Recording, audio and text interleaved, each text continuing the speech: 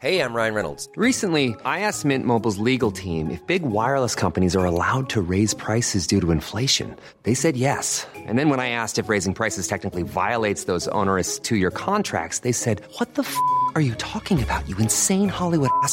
So to recap, we're cutting the price of Mint Unlimited from $30 a month to just $15 a month. Give it a try at mintmobile.com/switch. $45 up front for 3 months plus taxes and fees. Promo rate for new customers for limited time. Unlimited more than 40 gigabytes per month. Slows full terms at mintmobile.com. I'm Sandra, and I'm just the professional your small business was looking for. But you didn't hire me because you didn't use LinkedIn Jobs. LinkedIn has professionals you can't find anywhere else, including those who aren't actively looking for a new job, but might be open to the perfect role, like me. In a given month, over 70% of LinkedIn users don't visit other leading job sites. So if you're not looking on LinkedIn, you'll miss out on great candidates like Sandra. Start hiring professionals like a professional. Post your free job on linkedin.com/achieve today. You're listening to AI Audible, the new narrated article podcast from the Anfield Index podcast channel. Liverpool's blunt midfield needs sharpening by Sam Maguire. As is often the case with Sam's pieces, I'm going to bring your attention back to AnfieldIndex.com, where you can see Sam's article along with the images which help to illustrate the points that Sam's making here. And you know, it's also on AnfieldIndex.com. Lots of wonderful writing by lots of different people. Ever since the 2-0 defeat at the hands of Burnley in the second game of the Premier League season, there have been concerns as to whether or not Liverpool can break down teams who look to park the bus. It's been a slow burner, with the Reds putting the likes of Leicester City, Watford and Hull City to the sword in an aggregate win of 15-3. But over recent weeks, it's become apparent Klopp's men do in fact have difficulty breaking teams down. Liverpool have scored just the 6 goals in matches against Sunderland, Plymouth twice, Southampton twice, Swansea City, Wolverhampton Wanderers and Hull City. To make you even more depressed, that works out that Roberto Firmino and co, on average, managed just 0.75 goals per game against these sides. This is the team who are currently leading the goals scored column in the Premier League. They've been completely nullified in attack, and even the most porous teams know with a bit of discipline and organisation that they can frustrate those in red.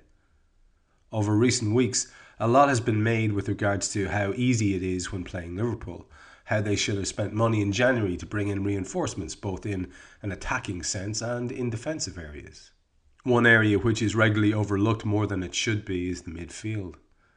Manny wanted upgrading, but with it being functional, it's not a requirement like the other positions on the pitch. Nothing could be further from the truth, and if anything, midfield upgrades would solve both problems at both ends of the pitch. For now though, let's look at why Liverpool have had issues breaking teams down. Side to side. Many times you'll hear managers and coaches talk about moving the ball quickly side to side to shift the opposition all over the pitch in an attempt to disjoint them. Liverpool try that tactic, but it's either seemingly in slow motion or to the detriment of an incisive pass forward. It became apparent when Lucas was deployed as the deepest midfielder in the FA Cup against Wolves. The Brazilian is often praised for his incisive and progressive passing when in defence, but for some reason he wasn't able to replicate it in midfield.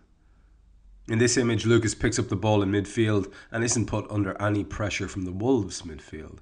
There's a pass on to Ben Woodburn, who's made a run inside and would get Liverpool in behind the opposition's midfield. There's also a pass into the space vacated by the youngster for Randall to surge onto down the right flank. This pass gets the Wolves midfield turning to face their own goal and running backwards. However, Lucas opts for the pass highlighted by the white arrow. Liverpool retain possession, but it's all a bit pedestrian and allows the away side to keep men behind the ball. A second image, we see Lucas again picking up the ball and under no pressure. He could carry the ball forward, engage one of the centre midfielders, and then play a pass to Woodburn, who has intelligently positioned himself between the midfield and defensive lines. The 17-year-old would, in theory at least, have space to work with the Wolves centre midfielder ahead of him, pushing on to press Lucas into playing the ball. The player on the left of the Wolves midfield would have to shuffle over to cover the pass to Randall, and it opens that area up. The Reds have 2v2 against the centre-backs, and there's a lot of space in behind if the ball is worked properly. Instead, Lucas just plays a pass to Randall. In the first of the next images, Lucas could play a pass which would take 3 of the Wolves players out of the game. With both Gini Wijnaldum and Randall on the right-hand side, in a fair amount of space, it would be a pass that could get Liverpool onto the attack. However, the captain for the day plays the pass to Gomez, and the former Charlton Athletic player is immediately pressed. He's forced to play the ball all the way back to Karius, and it allows Wolves to get back into their defensive shape. In the second image, there's a chance for Lucas to play a pass into the space for Ovie Ejaria to move on to. Wolves are a little disjointed, and their players are out of position. A pass here would give Ejaria the chance to run at the centre midfield pairing and engage the pair of them, which would in turn free up Gini, who could ghost into the space vacated. Liverpool would have then bypassed the Wolves midfield with 2 simple passes. Lucas has other ideas and plays a pass backwards to Ragnar Klavan. It's this pass which allows Wolves to sort their shape out and make it difficult for Liverpool once again. And finally, Lucas finds himself again in possession of the ball, with Wolves putting very little pressure on him. There's a pass on to Firmino, highlighted by the red arrow, which would be progressive.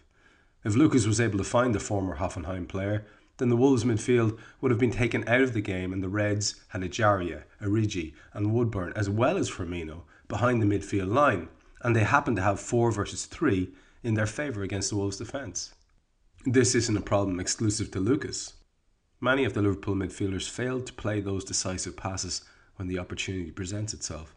Instead, they opt for the safer pass, and it's perhaps why they're having so much trouble breaking down those teams who are happy to forfeit the ball and just want to protect their goal.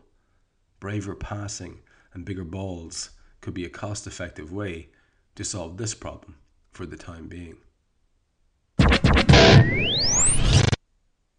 I'm sure Sam is absolutely sick of my cack-handed analysis of his analysis directly after I've read his pieces, so I'm not going to go there today. Instead, I want to do what I did at the start of the piece and remind you that you can find Sam's excellent writing on AnfieldIndex.com, along with the other fine stable of scribes that has been put together there.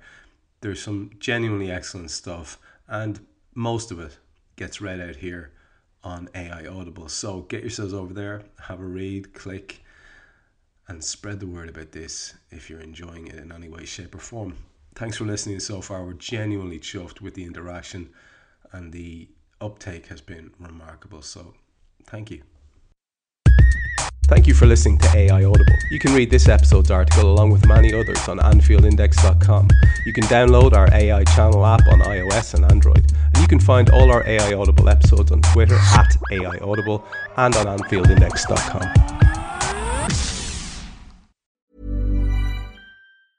Hey folks, I'm Mark Maron from the WTF Podcast, and this episode is brought to you by Kleenex Ultra Soft Tissues, your ally to help tackle your allergy symptoms this season. I love the change of seasons, but nobody loves pollen and all those other things floating in the air that make you sneeze during this nice weather. Kleenex Ultra Soft Tissues are hypoallergenic and allergist approved, so fight back against watery eyes and runny noses without worrying about irritating your skin. For this allergy season, grab Kleenex and face allergies head on.